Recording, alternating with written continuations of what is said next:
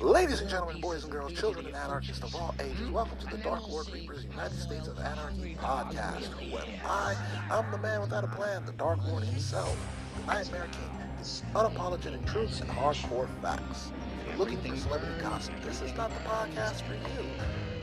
This podcast is for real topics, real situations, for real people, and occasionally we have fun over here. Do not like what I have to say? Well, like my slogan, if you're offended, I meant it. And as well, don't like what I have to say? 2 words, don't listen. Boycott my podcast, boycott my social media, boycott anything that has my name attached to it. It's that simple, people. Nobody likes a little Mr. or Mrs. Internet Gangster.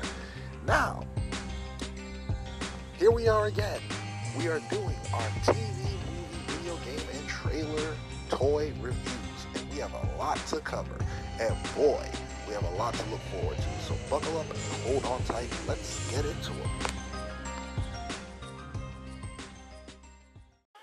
And we're back, ladies and gentlemen. So in this segment, I wanted to review a movie that I stumbled across on Netflix called Swallow. The story takes place in Nigeria, and it's about a young lady who gets involved in the drug trade. Now, the story takes place in the late 1980s, 1985, 1988. And the young lady's name I can't pronounce. But she goes home to her mother, and it starts off with like her going home to her mother, back to her village where she comes from. And she's been through hell, obviously. And her mother asks her what happened. So she tells her that she's been living in the big city. She had a nice office job. She had a friend named Rose who was sexually assaulted by her boss and got fired because she turned around and slapped him, which he deserved, I might add. But that wasn't shown on camera. So Rose gets involved somehow through a mutual acquaintance, quote, aka ex-boyfriend, but they remained friends and in contact. And she met up with this drug. At the time, she didn't know that he sold drugs, but if you know the look and how they carry themselves, you'd be like, yeah, this guy sells drugs, or he does something illegal. It's a shame that I have to stereotype people, but if you know what to look for, you know. But it was a good movie. It talked about how drug smuggling in the late 80s, early 90s worked. And obviously, like, the name of the movie is Swallow, so I don't think I have to tell you what it was about, the drug mules. Unfortunately, her friend found out that Rose was doing this. Originally, Rose wouldn't do it. She wouldn't be involved in that. But it's a good watch. I recommend you showing it to your kids. There's some scenes that are really difficult to look at, but it has a strong message. It has a strong message, and it talks about everyday real life. That's what I appreciate about movies like that. Yes, I enjoy superhero films and fantasy films, but occasionally I like to watch things that are relatable and happen every day, things that I can learn from. So that's my review. Oh yeah, I give the movie Swallow a 10 out of 10 because it wasn't over the top. It was very realistic, and from what I've watched watching Nollywood films, it's very accurate to the African culture.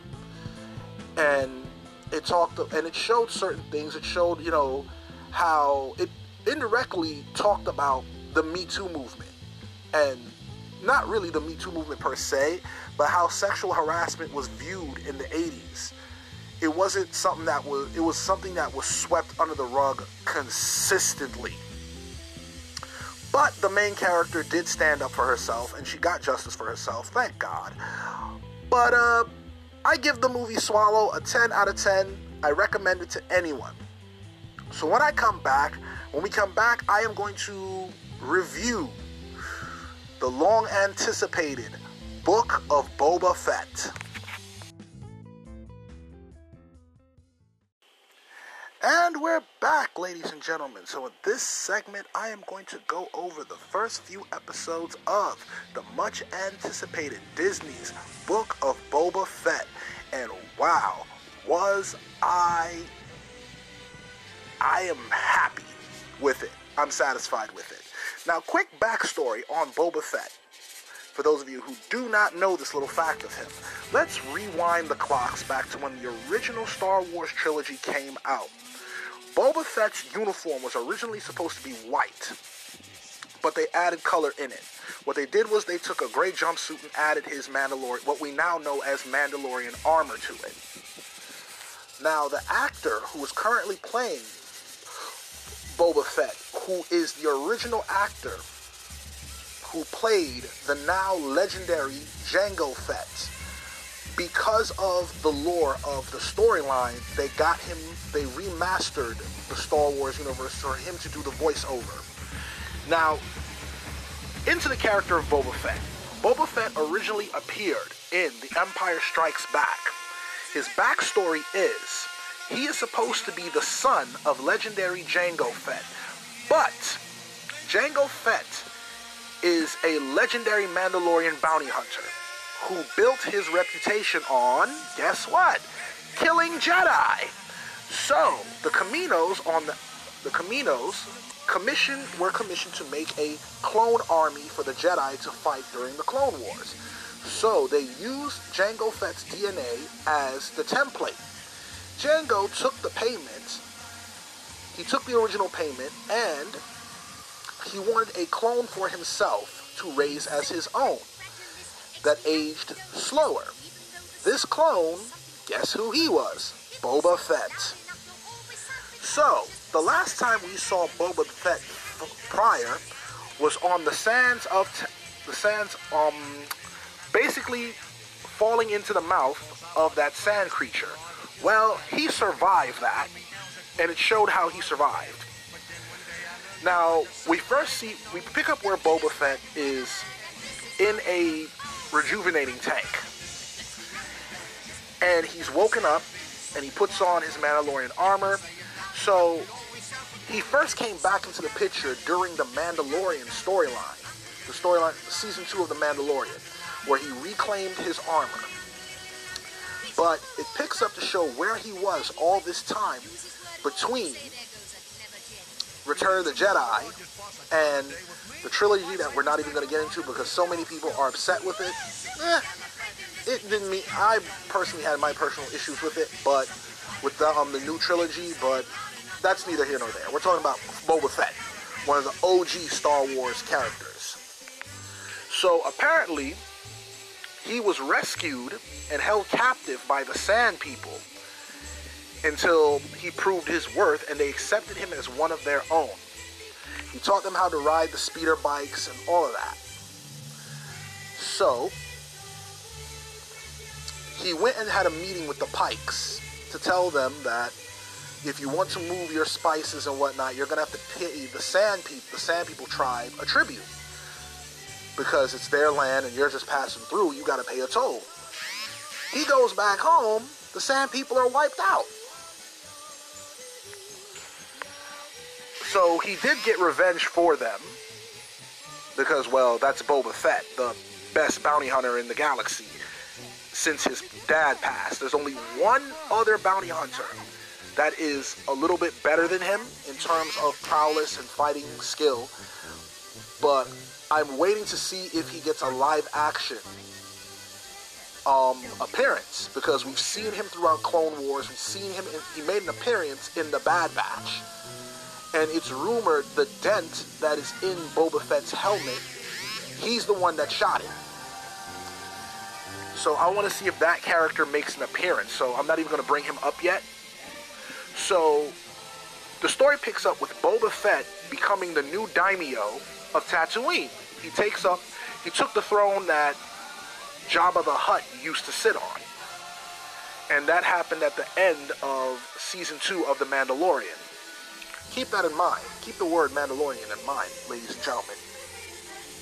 So he's being offered tributes from all the businesses.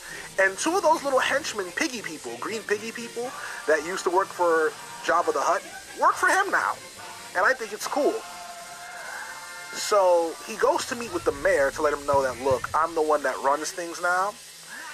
And the classic line that I like is, he says, I'm not going to rule with fear. I'm going to rule with respect.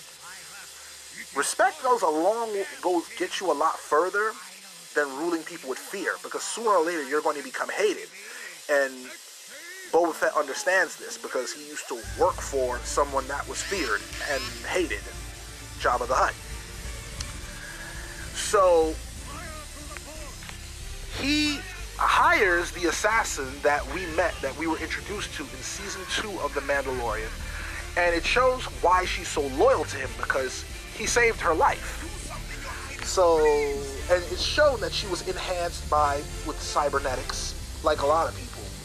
Come to find out, his first day in the town, they made an attempt on his life.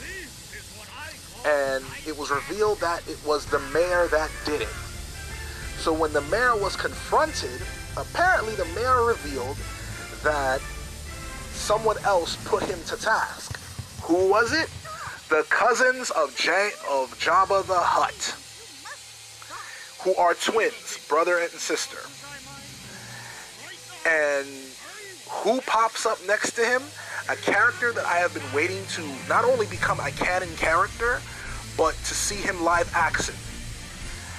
Black Cressarian, aka Krister.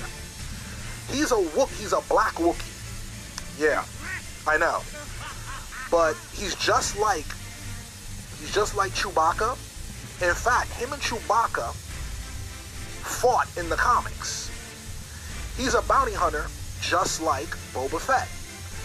The two of them used to be partners. They used to work together because they worked for Jabba the Hutt, and on top of that, they did some wet work for guess who? Everyone's favorite Dark Lord, Darth Vader. Now, quick backstory on Black Kester. Karrison, sorry.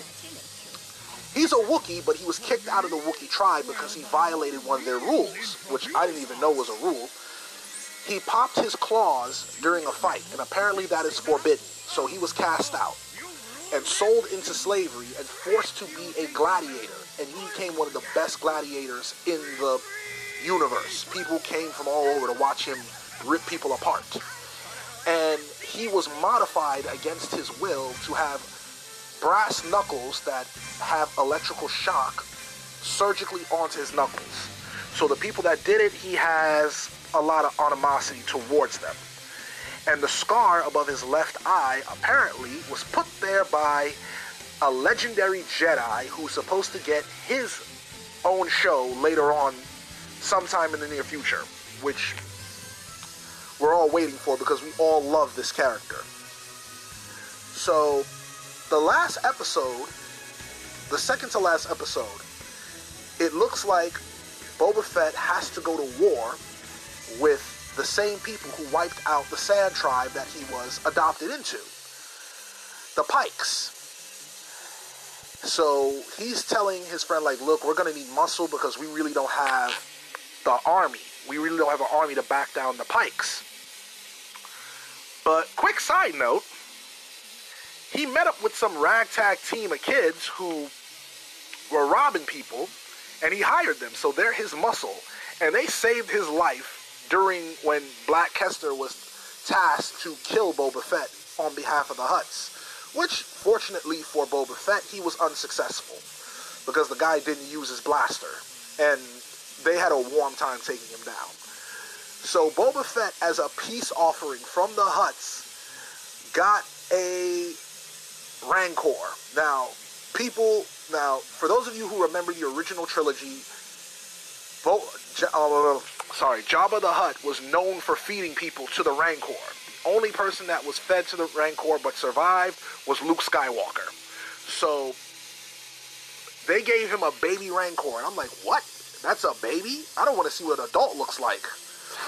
And Danny Trejo made a cameo appearance, and he's the trainer for the Rancor. And apparently, Rancors, whoever, when they open their eyes, whoever they see first, that is who they are loyal to. So, he wanted the trainer to teach him how to ride the Rancor. Whew. So, back to the war with the Pikes, the impending war with the Pikes. We don't know if it's going to happen. His assassin says, we have enough money in the catch to hire muscle. Like, we can hire, like, you can hire people. You just have to know where to look. And guess who we see? The Mandalorian himself, Mando.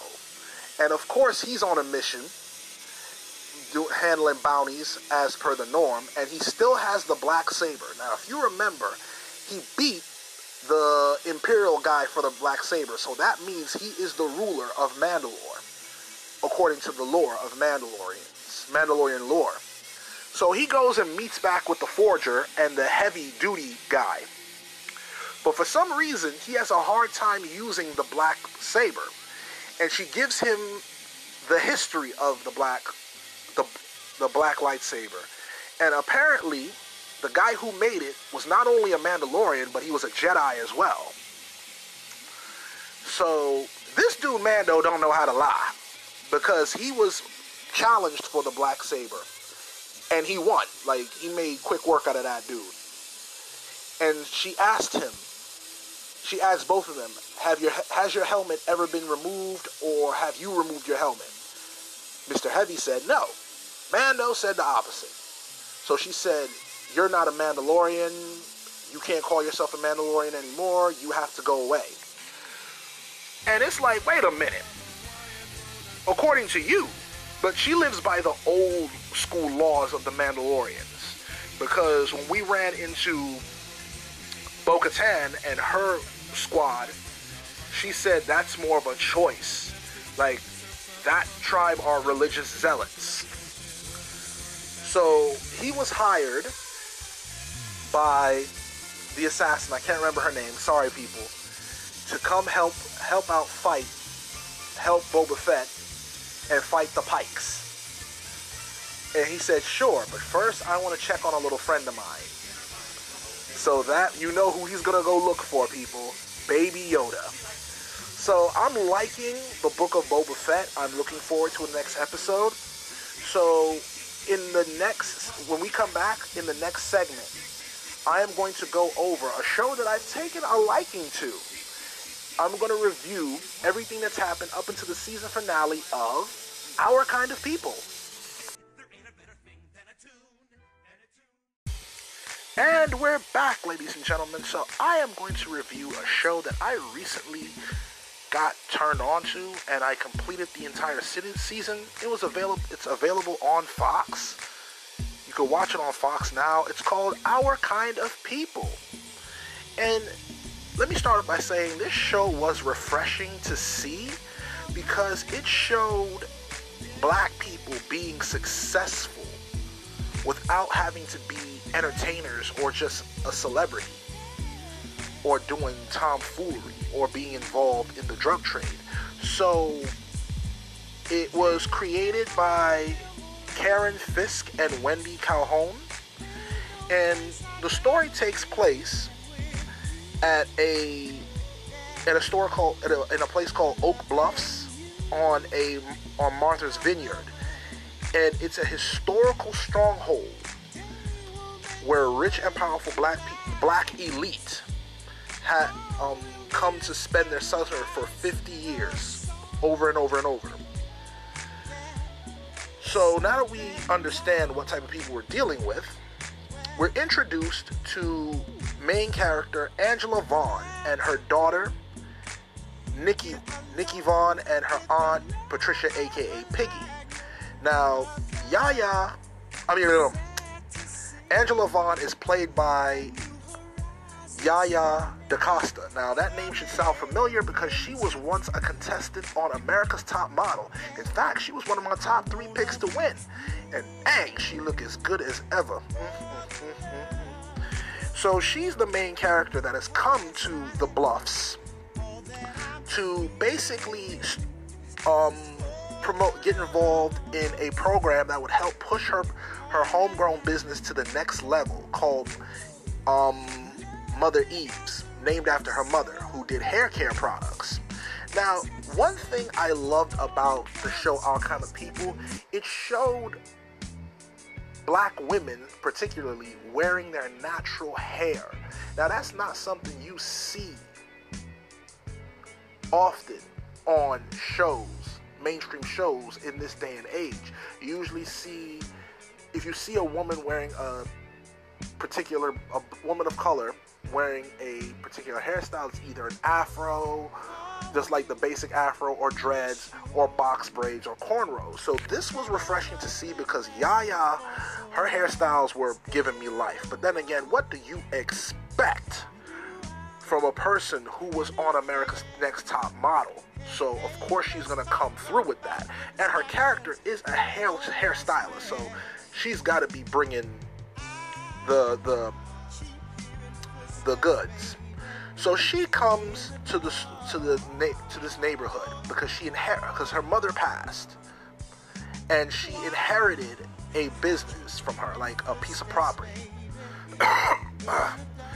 And she finds out that her mother, through a humiliating tactic, she finds out that her mother was arrested for a drug charge, when come to find out she was framed.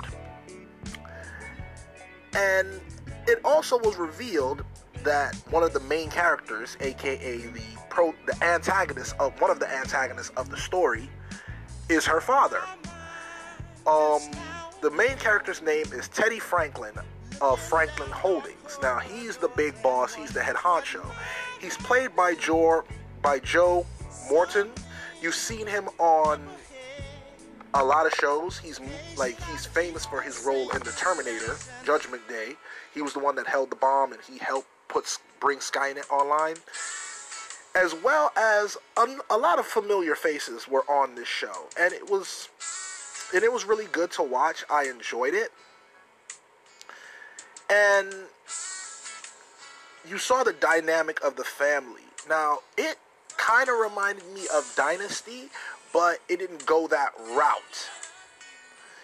And the character of Teddy Franklin was a complicated man, because Angela's character was a product of an affair, because obviously Teddy Franklin was married, and he already had a daughter by the name of Leah Franklin DuPont.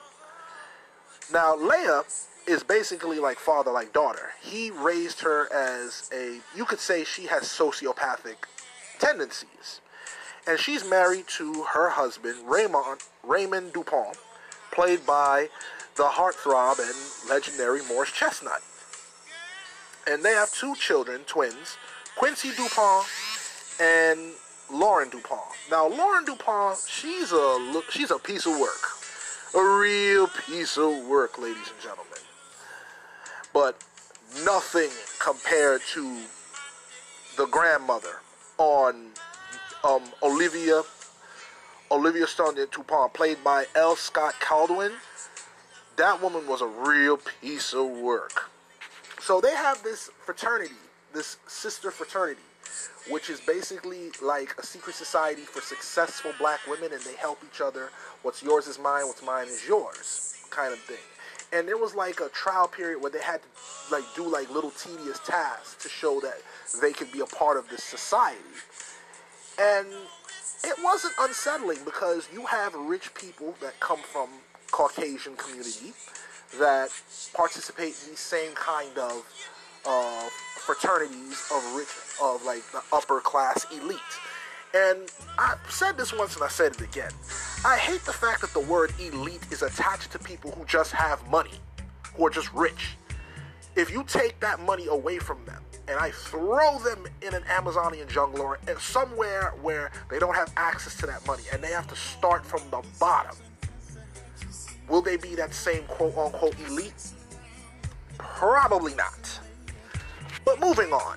So Angela finds out who her dad really is, and she's trying to uncover the mystery shrouding her mother's disgrace out of the bluffs. Her mother was a maid in the Franklin household. And come to find, as I said, a part of an affair. She's the product of an affair. And that's not the only secret that was told. Notice how I mentioned Angela had a daughter. Well, Angela's child's father, Nate Robinson, was in jail for 17 years for a crime he didn't commit.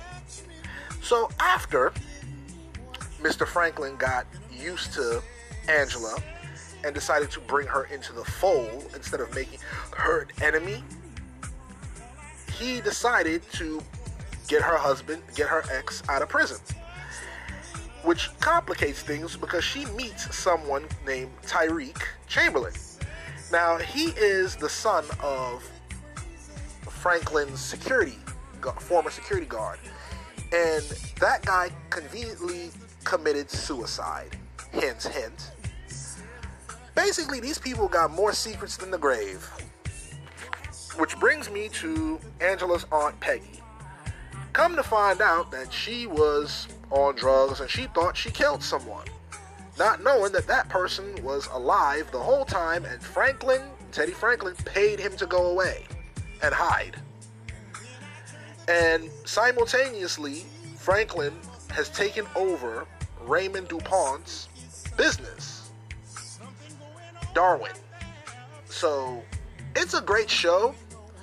And the season finale was like, whoa, because after everything was exposed and Franklin and Teddy spilled his guts about what really happened to his brother, because for a while we thought that he killed his brother when it wasn't true.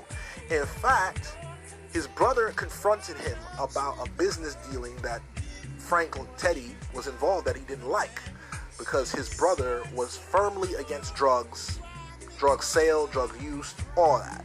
And that was his stance. And Teddy loved his brother. Like, he loved his brother like a brother. Like, he would do anything for him. His wife, who was still upset about the affair, pulled a gun and tried to kill him, missed and shot his brother in the head. So Teddy Franklin covered it up. And that's what basically made his mother, Leia's mother, have a psychotic break, because Leia's mom and Eve Vaughn, Angela's mother, were friends. So yeah, that wouldn't drive anyone over the edge, but come on. It was a good show. It was really a good show. It's a really good show. I recommend it. And it talks about education. It talks about, generational wealth. And it shows what happens when you keep secrets. Sooner or later, one way or another, it's going to come out. So, it's on most streaming services. So check out Our Kind of People. When we come back, I'm going to go over some trailers. And we're back. So let's get into some trailer and entertainment news. So, Paramount just dropped that in March we are getting a Halo series. That's right, people. We are going to see a live-action Master Chief. So all you people who are fans of the first-person shooter will get to see that. I'm looking forward to it. I wonder who they're going to have playing Master Chief. Are they going to do like the same thing with the Mandalorian, never have him take off the helmet? Let's see what happens. So we're going to get Halo. We're getting a Halo series, and it will be streaming on the Paramount Plus streaming service. So if you don't have that streaming service, I'd look into it or find a way to watch it. So, part 2 of the most recent iteration of Mortal Kombat is beginning to film, and production is underway. So, the movie ended with them alluding to the tournament and Johnny Cage. So, who is going to portray Johnny Cage? Now, a lot of people are campaigning and signing petitions, including myself. We want to see WWE superstar The Miz portray Johnny Cage.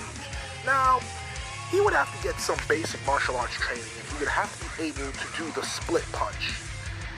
And he would have to tone up a bit more. But outside of that, he is Johnny Cage. He is Johnny Cage. If you look at the character of The Miz, he is Johnny Cage. All he needs is to tone up. So there's that, people. Now, word on the street in terms of Hasbro, we just got a price raise last year. So this year, we're gonna get another price raise. So now a basic Marvel Legends action figure and a Star Wars Black Series action figure goes for $22.99 retail. So that's basically $23 and change. For those of you who don't understand how the pricing works. So now they're saying they're going to raise that. They're going to jump a whole $3. You're right, people. From $22.99 to $24.99. That's right, $25 a pop, ladies and gentlemen. So, collectors, what y'all gonna do? Because y'all gonna be broke. You guys are gonna be broke playing messing with Hasbro. Because they're putting out quality stuff.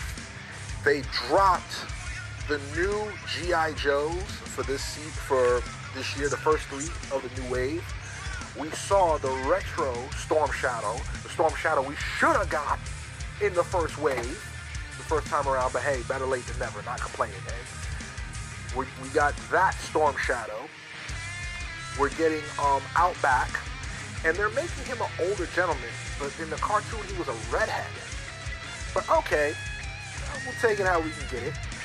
And we are getting for the first time in the lineup, one of my personal favorite G.I. Joes, Spirit Iron Knife. Now, I like how he looks, and they're keeping it very close to the cartoon design. So I'm interested to see how that's going to come out. And they've also dropped, Hasbro also have finally released the line for the Doctor Strange 2 movie. And once the trailer comes out, I will review that. Doctor Strange 2, Multiverse of Madness, which is supposed to happen directly after Spider-Man No Way Home. So from what I've seen, we know what to expect and who is going to appear. So that's that, ladies and gentlemen. When we come back, we're going to review what I could not wait to review for a while. The last 3 episodes of Power Book 2 Ghost. Oh my God.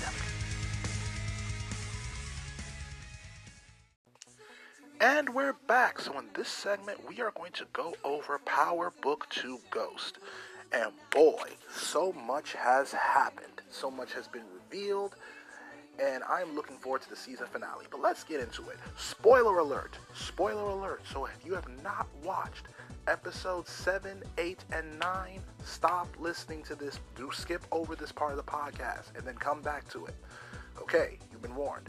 So, the last episode we watched before the break, Tariq landed himself in prison via being set up by Kane Tejada. Simultaneously, the big boss himself, Lorenzo Tejada, got out of jail. And everyone seems to be happy except Monet. Because the reason for that is Monet just basically told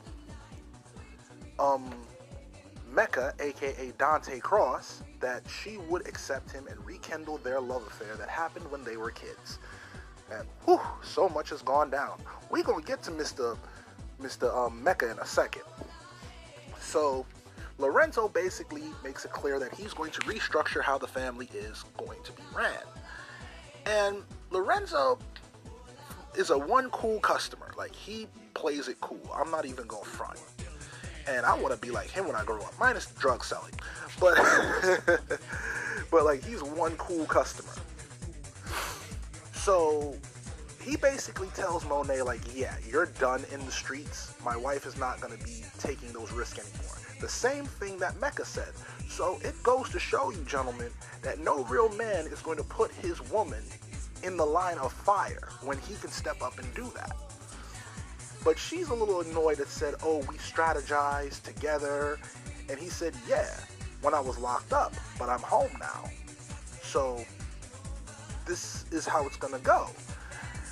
And she's clearly not happy about it, but she ain't got a choice but to ride with it.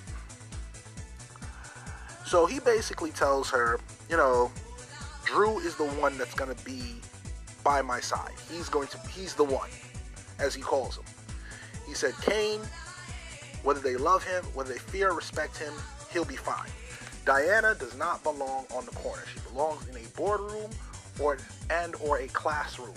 Basically alluding to the fact that he plans on setting up a legitimate business and he's going to put Diana there to oversee it, even though he did not say it. So he puts pressure on Kane to introduce him to the Connect. And guess who's the Connect? Mecca, aka Dante. And Dante at first makes it clear he does not want to meet with him, and he's basically been playing puppet master with Kane this whole time and teaching him how to move strategically, because we all know Kane's head is full of sawdust. That boy don't think. Like, that's his biggest weakness. He's not a thinker. Simultaneously, Tariq is in jail, molding over how he ended up in this position and still processing the letter his late father, Ghost, ironically his name is Ghost now, left for him should he ever be arrested. I knew you would end up here, little N-word, right where you belong. Man, if I got a letter like that, I'd be pissed. So guess who he visualizes? He sees the ghost of his one-time mentor and friend and pseudo-father figure, Kanan Stark, played by 50 Cent. And he helped him to put together who set him up. So he deduced, because this was said, it was like, okay, Kane is not a thinker. Tariq said, he's like, Kane is not a thinker. So Kanan told him, so who's telling him what to do? Who was telling you what to do? So automatically he talked about his mother. He automatically thought about his mother and the thought of Monet. So it's like Monet set him up. So he's in his cell ranting, I got bullets for Monet, I got bullets for Kane, I got bullets for the whole Tejada family, and he's in the prison. Like, don't you know that these cells are bugged? So you shouldn't be saying things like that aloud. So he arranges to get out on bail, and I found out that if you are up for murder and a police officer is one of the victims, bail is automatically denied. I didn't even know that. But because he spoke to Councilman Tate, the underhanded Councilman Tate, and he basically said, okay, you get me what I want, and I get you what you, and I help you get out of here. So basically, Councilman Tate, the only reason he was up at the campus, because he was there looking for dirt on his political rival, Sweeney. Sweeney happened to be good friends with the parents of Braden. And guess who's friends with Braden? Tariq. So, through wheeling and dealing, he gets out on bail, but he's got to wear the LoJack ankle monitor. So simultaneously, Lorenzo decides that the Tejada family is no longer doing business with Tariq. So he finally gets to meet the Connect. Your baby father and your husband meet. And the Connect says, okay, I'm going to give you all my work exclusively. So simultaneously, he had a welcome home party in the beginning of episode 8. And everyone seemed to be happy except Monet. And Lorenzo is singing Diana's praises for getting him out of jail, which he should, because she maneuvered that well. Now, Diana, baby girl, my girl, you know you signed your death warrant, right? With that, let's talk about the dinner scene. I can't wait. The dinner scene. Oh my God. Everybody's business came out. The only two innocent people sitting at that table were Zeke and Lorenzo, even though he's not really all that innocent. But that's another story. So before that happened, Monet confronted Diana in the bathroom and asked her, how come you didn't tell me your dad was getting out of jail? And she said, Daddy told me not to say anything, which was BS. Which was a crock of BS, but we know Diana and Monet had been, at odds for a little bit because Monet felt that she could not trust Diana because Diana kept running to go tell Lorenzo what's going on. So Monet did not like that one bit. So Monet revealed to her, he's like, but wait a minute, I killed a man over that money you took. I killed somebody for that money. Now, if I could have been a little Jimmy Cricket conch on her shoulder, I'd have told Diana, don't answer that. Don't answer that. Don't play yourself. Never you ever answer a black woman with attitude if you are a teenager living under her roof. It is not going to end well for you. And it didn't end well for Diana because her response was, I didn't tell you to do that. I'd never seen somebody get yoked up so fast. Gave me flashbacks to my childhood for talking reckless. Whew. So, Tariq is on LoJack, and when he gets back from court, him and Brayden have a drag-out cuss-out, which was deserved. And Brayden basically told him the truth. He's like, yeah, you chose this lifestyle just like I did. Your family comes from money just like me. So here comes the original snake in the grass, Effie. Now, personally, I wouldn't have trusted her ever again, but considering the circumstances, Tariq ain't got much of a choice. And him and Lauren broke up at this point in time, which brings me to this point. R.I.P. to Lauren, R.I.P. to Carrie Milgram, the professor, R.I.P. to Little Guap, even though he had that crap coming. R.I.P. to the GTG crew, R.I.P. to Kato, R.I.P. to the BSK crew. Now, after Effie talks some sense into him, Tariq decides to bring Brayden into the loop and let him know everything that's been going on. So it's like, yeah, I'm gonna need you to get closer to Kane so he can never catch us off guard like that again. Now, Kane, he pissed me the hell off. Of all the people to run down on and threaten, the lawyer, man, it cracked me up. Even though he was masked up, the lawyer said, Count Davis McLean said, tell your mother I said hello, Kane, and drove off. That was hilarious. It just goes to show you he does not think. If you need someone to die and never to be seen or heard from again, you call Kane. If you need someone to come up with a strategy, you don't call Kane. And even Drew, out of anger, said it. He said, you're just a guard dog. And those two ended up fighting because of his boyfriend, Everett, who Monet does not like. But Lorenzo surprised me. He was actually cool with it. And that's a real father. Because when Monet was trying to tell him that, like, oh, Drew is gay, which he said, your son has a weakness that you need to know about. He's like, I know what my son is. I peeped game at the party. Are those two messing around? So it goes to show you that Lorenzo knows a lot more than he says.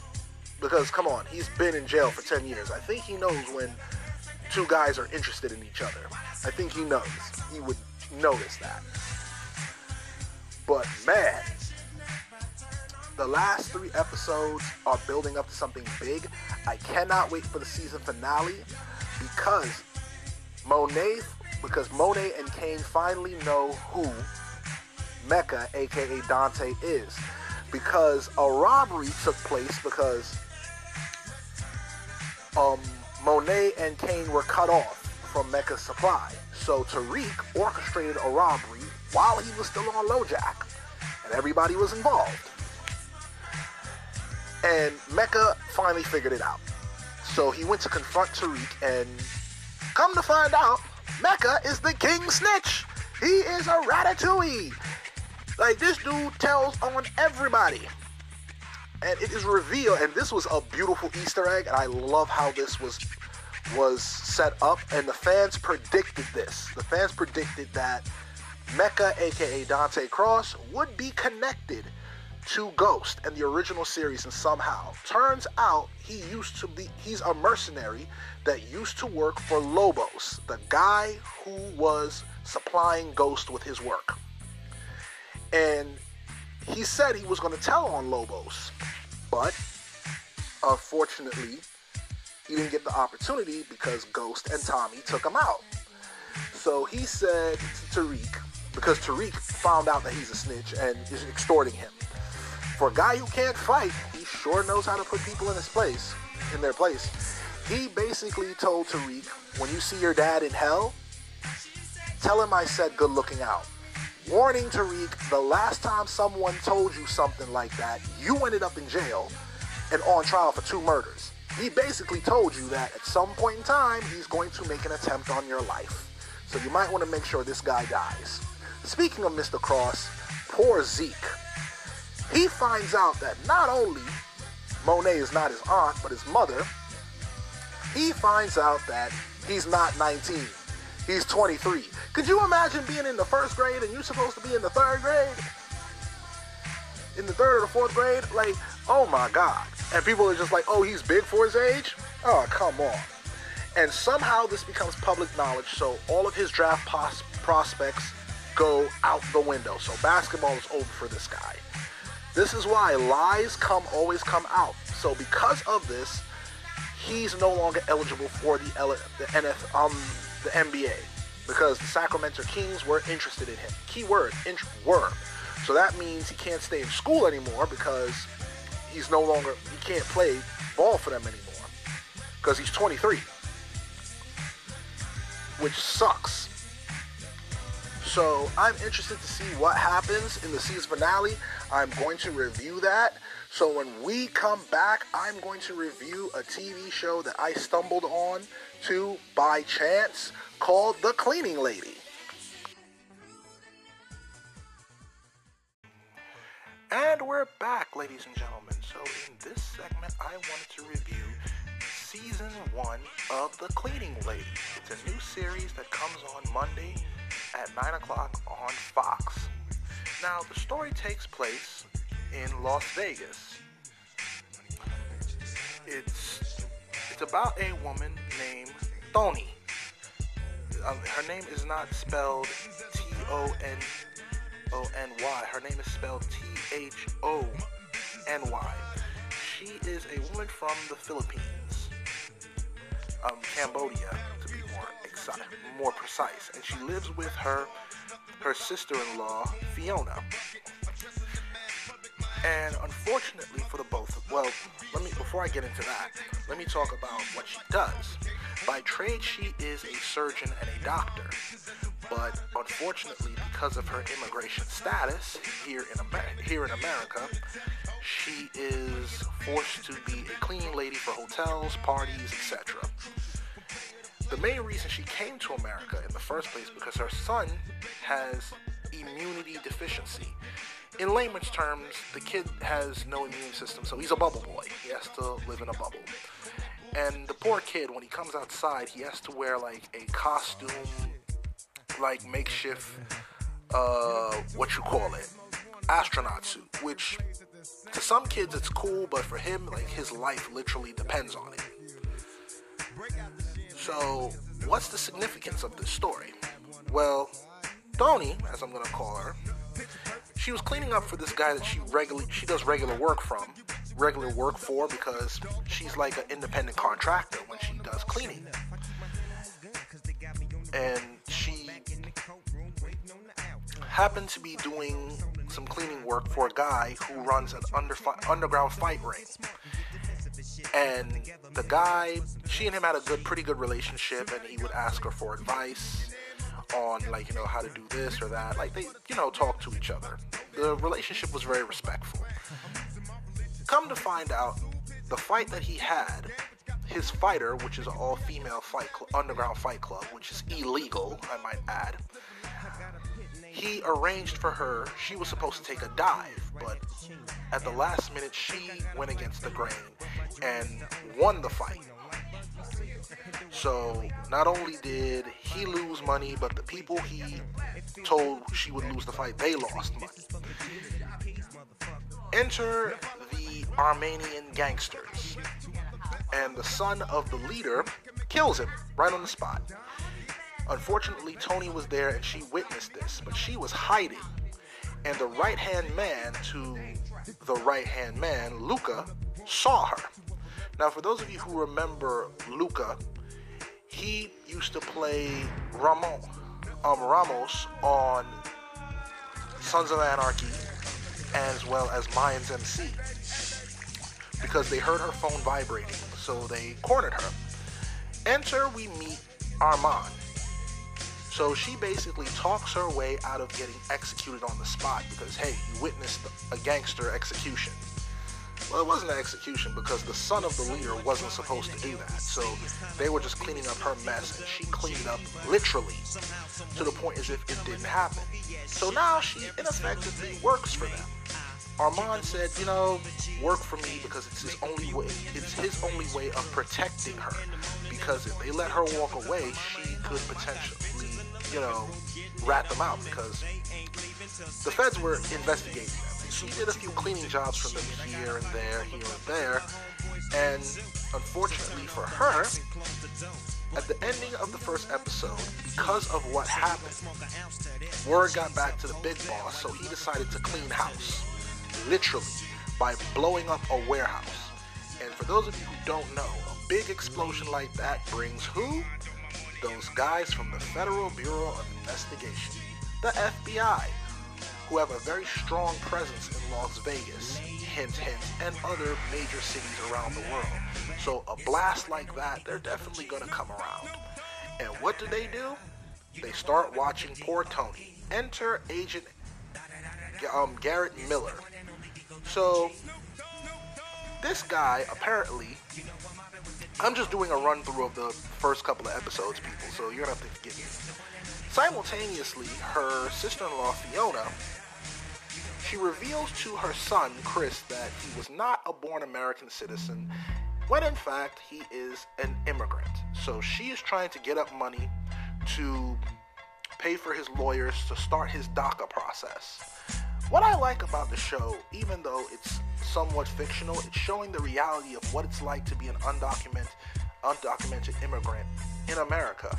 People treat you like crap. They feel they can do it what they want because, as far as they're concerned, you have no right. So who are you going to tell?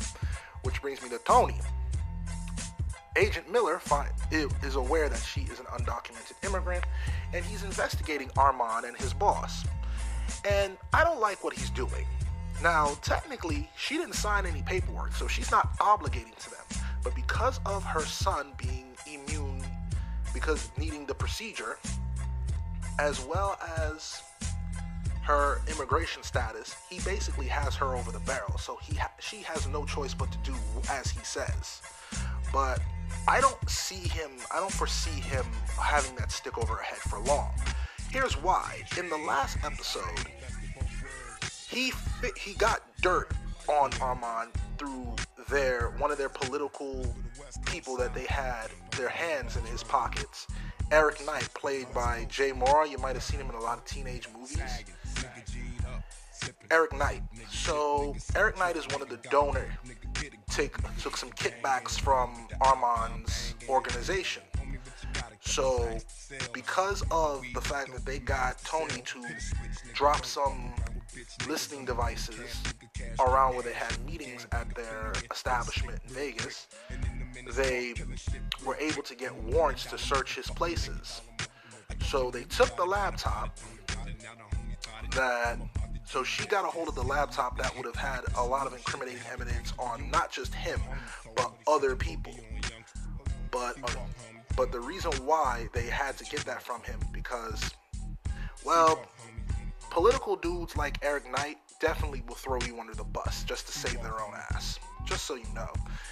And during his meeting, because the idea was to flip Mr. Knight once they got dirt on him. But because he got shanked in prison, now they're solely reliant on Tony. So the preview for next week's episode shows that Tony and Fiona are at work. Oh yeah, speaking of Fiona, because of the situation and her immigration status, as well as her sons, she's a cleaning lady, so she doesn't really have money for lawyer fees. So she links up with this guy who runs a club, and she decides to push ecstasy for him, which wouldn't be too hard in a place like Las Vegas. But that's gonna come back to haunt her, I'm predicting. So far, I like the show. So I'm looking forward to the next episode, because the next episode shows their worst nightmare coming to reality. They get raided. Her job gets raided by ICE. The main character's job gets raided by ICE, and they're all captured. So now, Agent Miller has her over a barrel where either you do as I say, or you definitely will be deported. But little does she know, he actually needs her way more than she needs him. Well, they both basically need each other, because if she gets deported, her kid does not get the treatment that he needs, and he will die without it. So this is my prediction. Armand has romantic feelings for her, but he is married to this girl named Isabel. No, he has feelings for this girl who just got married to somebody else. But he has a girlfriend who does not like Fiona, who does not like Tony. So I see this becoming a powder keg.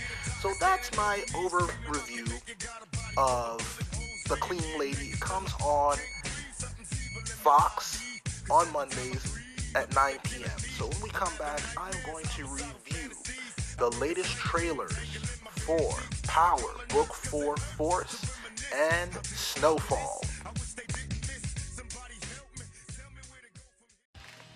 And we're back, so we are going to get into some trailer reviews. So, the trailer for the new season of Snowfall, I believe season 5. And boy, a lot has happened. If you remember the previous season, Franklin was recovering from gunshots given to him from his now ex-girlfriend. Well, at the end of the last season, he dropped the cane and he walked on his own. So, from what the trailer implies, his empire has expanded bigger. It looks like he's removed most of his rivals, so he's going up against the good old arm of the law. So, I'm interested to see. Oh yes, and he got some girl pregnant, and he's going to be a papa now. So let's see how that's going to play out. And that should be coming later on this month. Now, we are seeing more trailers from Power Book 4 Force. The much anticipated Power Book Force, which is supposed to be coming to us very soon, after the season finale of Season 2 of Book 2. So we've gotten more insight into what Tommy has been up to since his departure from New York and people believing him to be dead. He gets linked up with a new crime family, and you have another a group in Chicago. He puts down roots in Chicago, and it's same thing, new territory, new territory, new players, same Tommy. Only this time, Tommy doesn't have someone to rein him in. Basically rein him in, I mean Ghost. So, no Ghost, that means Tommy is full force, all out, gonna be doing what he's gonna do. So I'm interested to see how Power Book 4 Force plays out.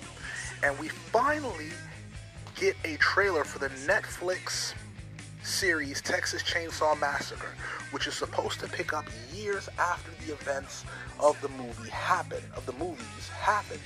And one survivor is still alive, and she is going to combat Leatherface, aka Tommy.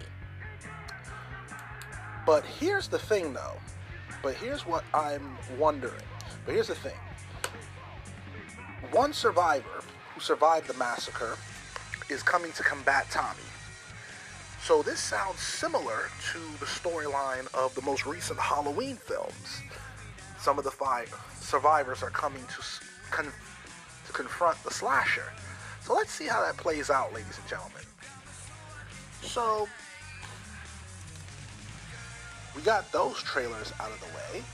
So when we come back, I am going to review the 2020. Oh, before I go, tomorrow was the opening ceremonies for the 2022 Winter Olympics, and I am excited for this year's Winter Olympics, not just because the pandemic pushed it back an extra year, and we've been inside cooped up, so we couldn't really see these events how we wanted to see them. But for the first time in history, Jamaica is involved in more than one event. Not only are they competing in the 4-man bobsled team, but they're competing in the 3-man bobsled team and the luge, which is one person on the sled. So, for those of you who do not know, Cool Runnings is based on true events, even though it was a comedy film. As well as, for the first time ever, Jamaica has its first ice hockey team. So I'm watching to see how they will be treated, as well as how things will go over. So you can look forward to my color commentary on the upcoming days with the events of the Winter Games. So when we come back in my next segment, speaking of events, I am going to review, for the first time on this podcast, I'm going to review a wrestling pay-per-view event, which is, I'm going to review WWE's 2022 annual Royal Rumble. And we're back. So in this segment, I am going to go over the 2022 annual WWE Royal Rumble, sorry. Now, it had its hits and it had its misses. It had surprises at the same time. It had letdowns. So let's start off with what I liked, what I didn't like, and what should have happened and what did happen. So first and foremost, let's start off with the match that I thought that they would have saved for later on the card. Roman Reigns versus Seth Rollins. Now, the build-up for this match has been pretty cool. If you guys notice, it's like they were trying to do a comparison of Seth Rollins is the Joker and Roman Reigns is the Batman. So, Roman Reigns comes out first. He does his tribal chief thing, ready for the match. And instead of hearing Burn It Down, we hear the old school Shield entrance music. And there is Seth Rollins in the crowd wearing his Shield wrestling gear. That was oh my God. That was probably the biggest pop, one of the biggest pops of the night. So the match goes on, and Seth Rollins is pulling out moves that we haven't seen him do in a while, which includes the Falcon Arrow, Phoenix Splash. So we thought, because of his almost near career-ending knee injury, that we the fans would never see him pull that move off again. Well, we were wrong, because we did see it again. But it was a miss, and he landed on his feet. So the match turned out to be turned into a DQ because Roman Reigns choked him out and did not let him go. So that match I give it a 7 out of 10 because it should have been a definitive win. Now, let's move on to the Women's Royal Rumble match. Some people would argue that it was the best match of the night, and it's kind of hard to refute that. We got a lot of surprise entries that we did not see coming. Like, for one, Melina. Now, Melina, she didn't part terms with WWE part ways with WWE on good terms, as rumor has it. I don't know how true it is, so don't quote me. But she was looking good in the ring. My critique is she was eliminated too quickly. That was just my critique. Sasha Banks came out with the cosplay. Every year at the Royal Rumble, she comes out with interesting gear. This year she did Sailor Moon, and I liked it. It was done well. It was executed well. My compliments to the designer for her wrestling gear. So because of the dirt sheet and the internet, they exposed what should have been surprises. Now, this is where I feel I feel these spots were wasted. The Bella Twins. Now, personally, the Bella Twins, in my opinion, shouldn't have been in the match. This is just my opinion, but they are quote-unquote WWE alumni. WWE alumni, so it's not up to me entirely. They should have used it for those spots for a return, or to bring somebody up from NXT, whoever they can find. Like me personally, one of those spots should have went to Alexa Bliss, or Bayley, or dare I say Lacey Evans. But anyway, it happened. So one of the surprises, one of the more pleasant surprises that I did not see coming, Ronda Rousey makes her miraculous return to the WWE. A return that I did not see coming. And personally speaking, she looks good. She looks good. But who didn't look good was Alicia Fox. Like, she lost a lot of weight. And I don't know.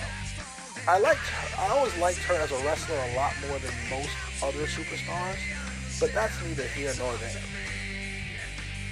So the Women's Royal Rumble match ends with Ronda Rousey as the winner. So I give the Women's Royal Rumble a 10 out of 10 because it was worth your while. It was worth the watch. It was worth a watch. Me personally. Now it has been confirmed that originally the WWE wanted Nia Jax to make an appearance in the Royal Rumble, but she turned it down because of how she was treated towards her dismissal from the WWE, which I would have loved to see her make a return. That was a missed opportunity by WWE, but hey, you live, you learn. So let's move on to the match that I wanted to see, and I've been saying it since 20 years ago, but hey, better late than never. We finally got to see Superman versus Superman, no kryptonite. The Hulk versus Doomsday. We finally got to see Brock Lesnar versus Bobby Lashley. Now, a lot of people say the match was underwhelming. To me, I enjoyed it because I predicted every move for move. They locked up. None could overpower the other because both parties are used to being the one that is the stronger in the ring. So neither one are used to dealing with someone who has equal strength. But the ending of the match is what really got me, and the reason why I enjoyed the match was because of the ending. Out of nowhere, Roman Reigns comes and spears Brock Lesnar to hell. And Paul Heyman hands him the title and knocks out Brock Lesnar for Bobby Lashley to get the win and to retain and to become a two-time WWE champion. Now, Paul Heyman, he's like, dang, dude, you got no loyalty? What's going on here, player? Like, you got no loyalty to anyone, huh? Because we all knew that Paul Heyman was going to double-cross somebody. The question is who? Because we've seen him double-cross Brock Lesnar on multiple occasions. So I give that match a 6 out of 10 because I wanted to see a definitive, like a fight to the finish. But it has been revealed that, well, let me not get to that yet. So here comes the men's Royal. Oh yeah, before I forget, there were a lot of cameo appearances in the Women's Royal Rumble, from Ivory to Lita to Molly Holly, aka Mighty Molly, and Nikki Cross, or Nikki Ash, beats her to hell and tells her there can only be one superhero in WWE. That just actually made me fall out laughing. But that's neither here nor there. So now we moving on to the main event, which is the Royal Rumble match. Now, my personal overall pick was eliminated so quick. I was like, oh my God, what the hell is going on here? So Johnny Knoxville got into the match, and of course they beat him to hell, and was eliminated by Sami Zayn, which we all knew was going to happen. Now, Kofi Kingston was one of my personal favorites to win, and we all have said Kofi Kingston is the MVP of non-eliminations. He's the MVP of that. And because of what happened, it was a botch. So when he landed on the barricade, they said, yeah, both his feet touched the ground. So there he went. So he was out. So overall, number 30 was very disappointing to see Brock Lesnar win the Royal Rumble. I mean, I personally didn't see, I predicted it, but because originally, rumor has it that the original bro, Matt Riddle, was supposed to win the Royal Rumble, which would have made way more sense, but it didn't happen. A lot of people were complaining about this year's Royal Rumble. There were some things that, oh yeah, before I get to that, like Naomi, like the storyline is good, but come on, enough is enough. We had Cameron, her old tag team partner from the Funkadactyls, and she was looking good. Now, I'm interested to see where that storyline is going to go with her and Sonya Deville, because they put on a good match last Friday. But rumor has it that the morale in the locker room is at an all-time low. And I couldn't help but notice neither tag team championship was defended at the Royal Rumble. The Intercontinental Championship wasn't even defended. So, WWE, I don't know who your writers are, but you should fire them. And Shane McMahon made a miraculous appearance, and he was fired because he got into it because of the appearance of Bad Bunny in the Royal Rumble. Now, a lot of people are going to disagree with me, but Bad Bunny actually can wrestle. The guy can actually wrestle, and he should consider a wrestling career. Because the guy, he just needs to put on a little bit more muscle, and he should do it. I would. So, anyway, I give the Royal Rumble, the overall Royal Rumble, I give it a 7.5. Hopefully, the Elimination Chamber will be much better, and we can get more out of that. WWE, tighten up over there. So when we come back, I'm going to review a show that I recently got into, Firebite. And we're back, ladies and gentlemen. In this segment, I wanted to go over the latest TV show that is available on AMC Plus called Firebite. It is centered in Australia, where a group of Aborigine people fight off vampire hordes in the outbacks of Australia. So the main characters are Tyson and Shanika. Tyson played by Rob Collins and Shanika played by Shantae Barnes. Basically, Tyson is a professional vampire hunter.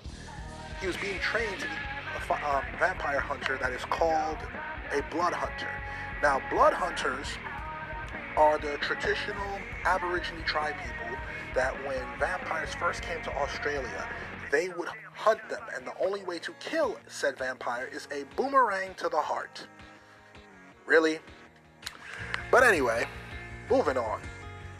So, Tyson, it is revealed that Tyson is not Shanika's biological father, I think.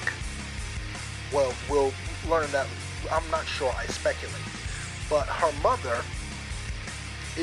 was taken, but Shanika's mother was taken during a vampire attack. Now, these vampires are much different from the ones we've seen in the media before.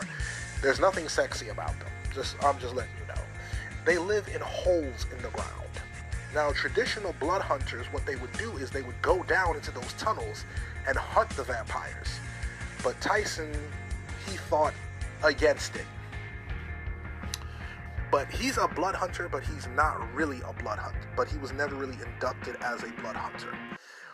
One of his allies comes from the encampment. Her name is Kitty Sinclair.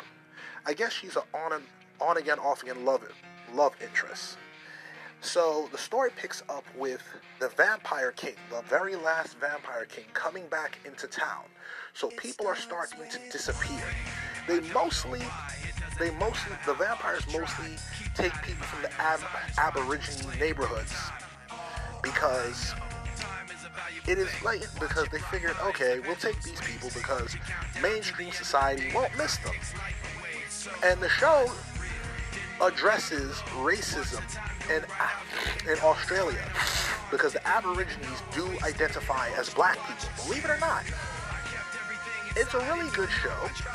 You have another older character named Aunt Marie. She's aware of the attacks and she knows about blood hunters. In fact, she's a vampire hunter herself, but she's up there in age. So the very last vampire hunter comes to town because he's aware that the Vampire King is there. The very last blood hunter comes to town. So Shanika keeps asking about her mother, like what happened to her? Is she dead or is she alive? Come to find out, Shanika's mom is alive. She's being kept as what's called a bleeder. What a bleeder is when these vampires kidnap people and bring them down, they don't necessarily kill them. They keep them alive and drain them from blood over time.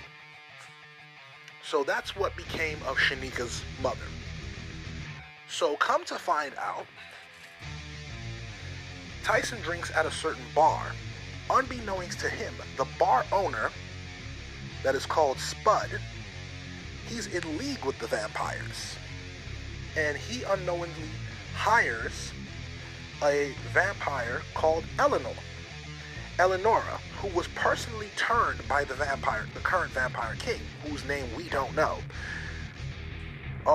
The actor is Callan Mulliver. We've seen him in 300 Rise of an Empire, and he was the guy that had the blowtorch in Batman vs. Superman, Dawn of Justice. The character Eleonora is played by Yeti, I hope I'm pronouncing her name right, Yeti Stone. You might have seen her on Orange is the New Black. She was the Italian girl who thought she was pregnant, actually was pregnant. Yeah.